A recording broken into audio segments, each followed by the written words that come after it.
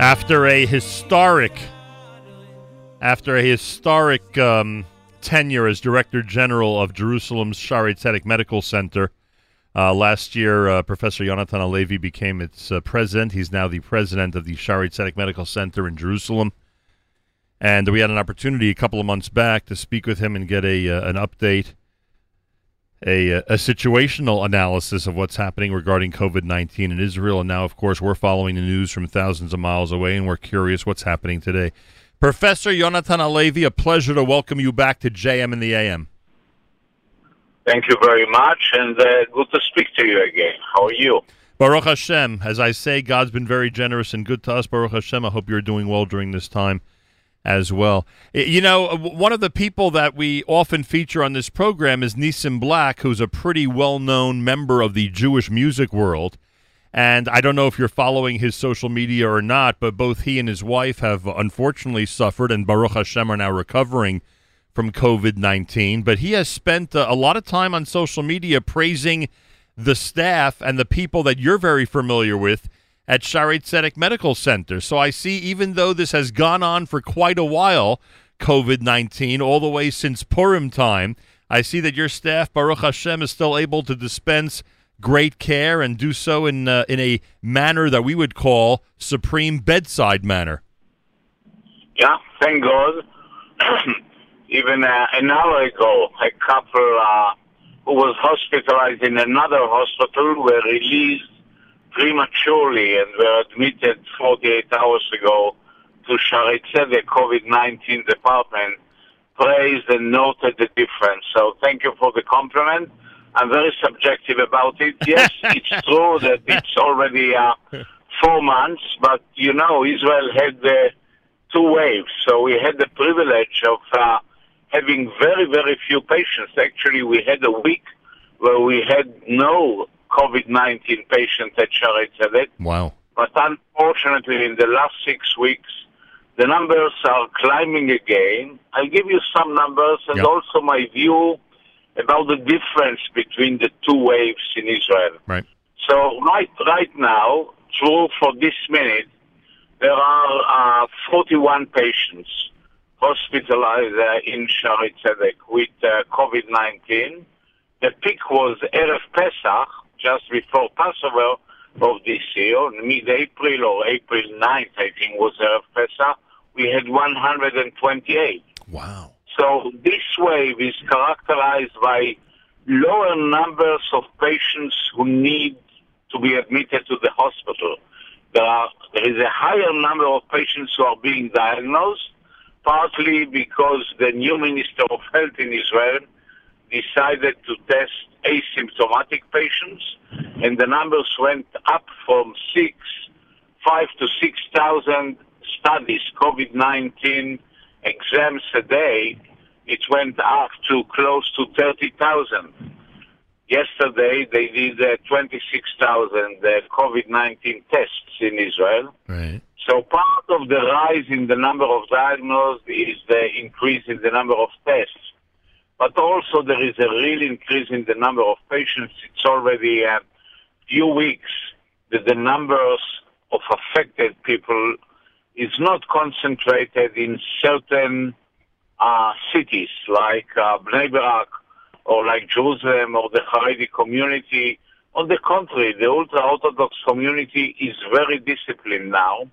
And we see the patients all over the country, It's true that Jerusalem is still a leader, but not necessarily because of the 25% of its population composed of ultra-Orthodox. We almost, and this is it's curious now, in the first wave, there was 0 number of Arabs. Wow. Today, the Arabs comprise about 30%. It's as if COVID-19 reached them later. No one knows. You know, there is the same statistics from neighboring countries, from Jordan, from Egypt, that started very, very slowly. I think that the virus showed more affinity to highly developed countries at the beginning, and only then spread. If you take Africa, poor Africa is almost spared till today. very low numbers. So this is an observation, but another difference between the first wave and this wave, and this calls for cautious optimism, is the fact that the morbidity, the severity of the illness is much less. At the peak of the first wave, we had 17 patients on respirators. We have 4 now. The average age of the patients is much, much lower. It has to do with the fact that Israel learned the lesson after the first wave and put special emphasis and a lot of repeated tests in nursing homes. Every couple of days, everyone who resides in a nursing home and the whole staff of the nursing homes is tested again for COVID-19, and if he turns positive, is immediately isolated. The nursing homes are sealed, and no one, not even family members, can come and visit. So we don't see those who are the most vulnerable and the highest risk group. We don't see them in hospital. And in general, the level of acuity and severity of COVID-19 sufferers in this wave is much lower. So I hope that the big numbers will come down. You probably know, and the viewers who have relatives in Israel knew that the government took few steps 2 weeks ago that we are maybe starting to see their effect, and this is mainly regarding gatherings. Right. So gatherings were forbidden, even in shuls.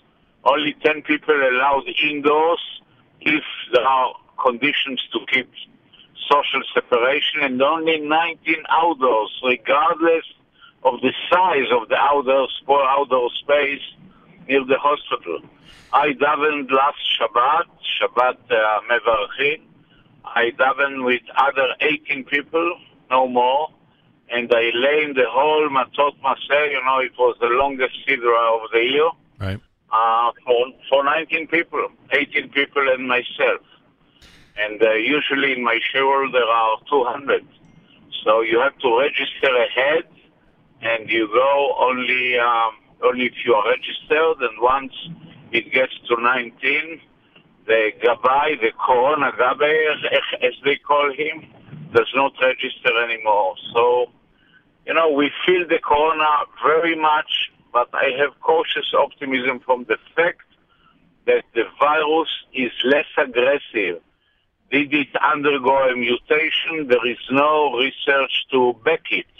I believe it's the lower age of the patients. Today we don't believe that the summer do anything, but I think there is room for cautious optimism because although the numbers are still growing larger, the severity of the cases and the mortality is not very high and very stable. It doesn't increase. There are between 4 and 6 additional patients who die a day in Israel, right, as opposed to 1,500 to 2,000 who are tested positive. Professor Yonatan Halevi is with us, Shaare Zedek Medical Center in Jerusalem. He serves as its president. Let me go back for a minute, just ask, the age factor and taking care of our elderly, I think that's something that the world, Europe, U.S., Israel, as you just described, I think that's something we've learned to do much better, and in general, people in that age category and those with certain conditions have learned that isolation or relative isolation is better for them at this point, and I understand that certainly has reduced, thank God, the mortality numbers. But give me a sentence or two. I know that it sounds like you've indicated to us already that it's somewhat mysterious. But is there any theory you can give us about why developed countries, as opposed to poor Africa, as you mentioned, have so much, so much more of a higher rate, have so much more of an effect from COVID-19? Look, if there is an explanation that they apply to the beginning of the epidemic, I don't know if it applies today. The more international traveling, right, the more. So at the beginning, it's no wonder that the initial spread from China went to Europe, because that's the international traveling. But we are 3.5 to 4 months after most Western countries closed their borders, and third world countries also closed their airports. So that's the delay may have been because the epidemic, we all know, started in China, and at the beginning it was international traveling. The yeshiva bochers that entered Israel during the 72 hours, not only yeshiva bochers, but mainly people who did a lot of traveling. Yeshiva who entered Israel during the 72 hours that Bibi Netanyahu delayed the closure of the border from the U.S. because he didn't want to annoy President Trump, are responsible for around 5,000 cases that are well documented. Right. Professor Halevi, you mentioned President Trump. I don't want to get political, but you said something that to us as Americans who follow the news is really important. When the president mentions and responds to the criticism that our numbers have skyrocketed in this country, he'll often point out that we're doing more testing than anybody else, and more tests will lead to more numbers of cases. It sounds, and the media tells us, and the media mocks him usually, the mainstream media here mocks him for that statement in very creative ways. Again, without getting political or asking for your preferences in the White House, it sounds like, based on what you're saying, that there's legitimacy to his point of view. Well, there was full legitimacy if the number of deceased, if the number of victims was not going up. But unfortunately, when you look at the number of people who die from the epidemic, right now in Florida, in California, in Texas, that's the important number. Yes, a certain increase in the number of diagnosed patients comes from the increase in the number of tests. Right. In Israel, it's the same. But if you look at the far end of the severity index, those who are on ventilators and those who die, if there is a steep increase, definitely in the 3 states that I just mentioned. Right. And this does not lend credence. So I think your president this time is only partially right. Understood. When you refer, you describe the second wave in Israel really well, how it's working, the differences, etc. Is what is going on in 30-plus states here a second wave, or because some states were a little bit more lackadaisical when it came to restrictions and were quick to reopen, you might not even consider this a second wave? And secondly, do we need to – you see the numbers in the New York, New Jersey area. They're quite impressive, thank God, compared to what it was in April and May. Do you think we need to anticipate a second wave, or we may be able to avoid it here? I believe that the second wave in Israel is really not a real second wave, but it's an extension of the first wave and results from the very quick and comprehensive coming out of the lockdowns. From a full hermetic lockdown, Erev Pesach, within 4 weeks, all the schools return all together. Right. You know, and for a week, the students learned in capsules, but quickly enough, because classes in Israel are very large, 35 to 40 students, the physical facility is congested, and what we call the second wave is ascribed in Israel to coming out too quickly and too broadly. And I think that states that don't do it, and especially if the physical conditions of the school, you know, we don't know how much. You know, the children are not severely sick except rare cases. Right. We also know that they are probably less contagious, but they are contagious. Right. And they infect their parents. And because Israel was so hasty to return the Israeli market back, we did it too fast. Instead of doing it gradually, extending the study in capsules, and those who do not have room in the class should learn, digitally from home. We didn't do it, and that's the price that we pay. So if you look, I think that New York was much, much slower in releasing the public from the lockdowns. Right. I think you're elderly. Most of Shaarei Tzedek donors are elderly people. I talked to them. Some of them did not leave home for 12, 13, even 15 weeks. Right. I never left. And thank God. I mean, I shouldn't say thank God, but factually, I'm not among the elderly yet. But except for walking to my studio where I've been alone for all these weeks, I never went anywhere for any event until Lag BaOmer. Do you have a general opinion, since schools in Israel are generally opening each year September the 1st? Do you have a general point of view about how they should go about the school session for the upcoming year? I think there should be a limit on the number. I think that every class should be divided into 2 groups. Each group will represent a capsule, and I think that 3 days a week, the first capsule should learn frontally with the teacher, sitting with masks, 6 feet apart from each other, and the other half should be home digitally on the internet. Wow. And then rotate. So both capsules and small groups, I think September 1st is so close, I think that's going to be the situation. All right, 2 quick things before I let you go. Vaccine. I'm sure you're watching all of this. I mean, you're up to date on everything in the medical world. I'm sure you're watching this very, very closely, and we keep hearing about a UK vaccine in cooperation with one of the companies here in the United States. Do you think that this, what seems like a dream, frankly, when the President of the United States mentions it, that we could have a vaccine mass marketed by the end of this calendar year, do you think that really could be a reality? Well, we definitely hope for this. I listened the other day to your Anthony Fauci, who I understand still enjoys a lot of popularity, and justifiably so. Yep.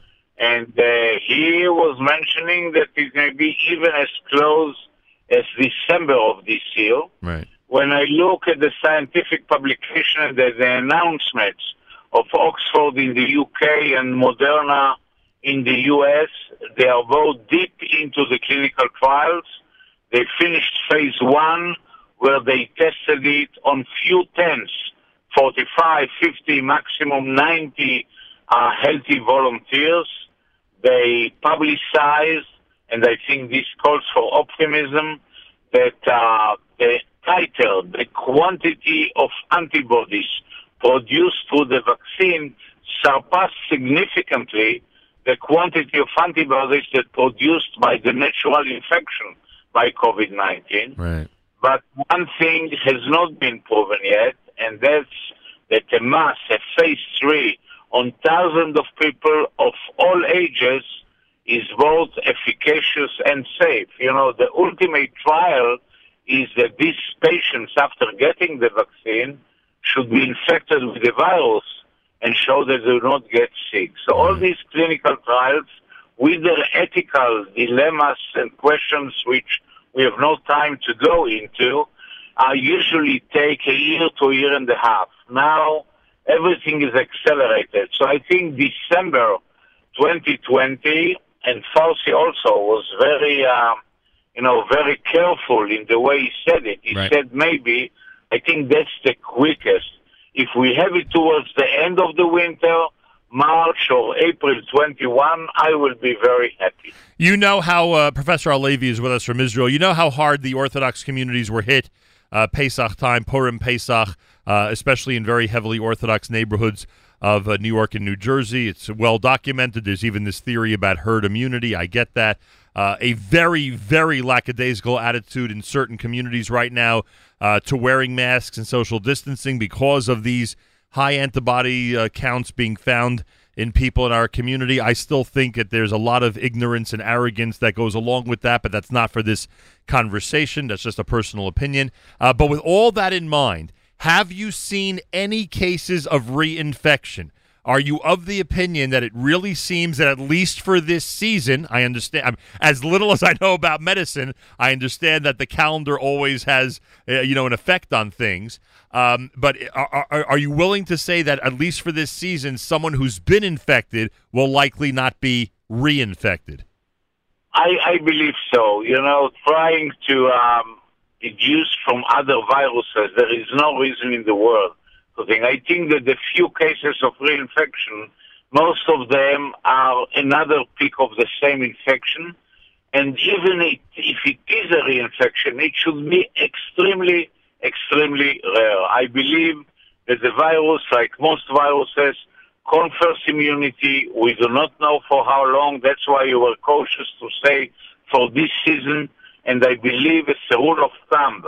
Anybody who had the virus, had a positive PCR, and when he recovered, had a positive serological test for antibodies, should be rest assured that he cannot be reinfected. But wouldn't you still recommend that it would be proper, especially when mingling with other communities, for them to wear masks and social distance, because many people do not have antibodies and and thank God have been so careful, have not suffered from COVID-19? Yeah, I believe so. Also because of Marie Tain. Nobody knows that you have antibodies. Correct. So I believe they should, and it's not such a far-reaching expectation to wear the mask. Everybody does it today, and I think they should do too. One of our listeners on the app asks if it's safe for gap year students. I guess, again, based on what you said earlier, it sounds to me at least that one of the reasons the government of Israel is ready to let the gap year students come to Israel is because the schools are guaranteeing and the seminaries and yeshivot are guaranteeing that proper testing will be done before, during, and after, and they'll be quarantining in the institutions for at least 2 weeks. So I guess there's a certain amount of trust that the government, if they do make this decision to let the gap year students in, a certain amount of trust they have in those who are leading these institutions. Yeah, that's correct. Finally, I must ask you, when you read Matot Maseh, do you get all the aliyot like is happening now in my shul? The Baal Koreh gets all the aliyot, or do you distribute them and let people say the brachot from a little bit of a distance? Oh, I was wonderful. But no, I did not get. There were 7 Korim, 7 Gavrei, and they stood, none of them approached the Sefer. Right. They didn't kiss the Torah. They all stood 6 feet away. They said the bracha and did not touch or no, you don't approach me. I was the only one without a mask. It's very difficult to learn for 50 minutes. Right. That's what it took me to read Matot Maseh with a mask, but nobody goes closer than 6 feet to the Sefer. You know, you have access to a lot of personal protective equipment. Would a face shield be sufficient for a Baal Koreh, or you would say no?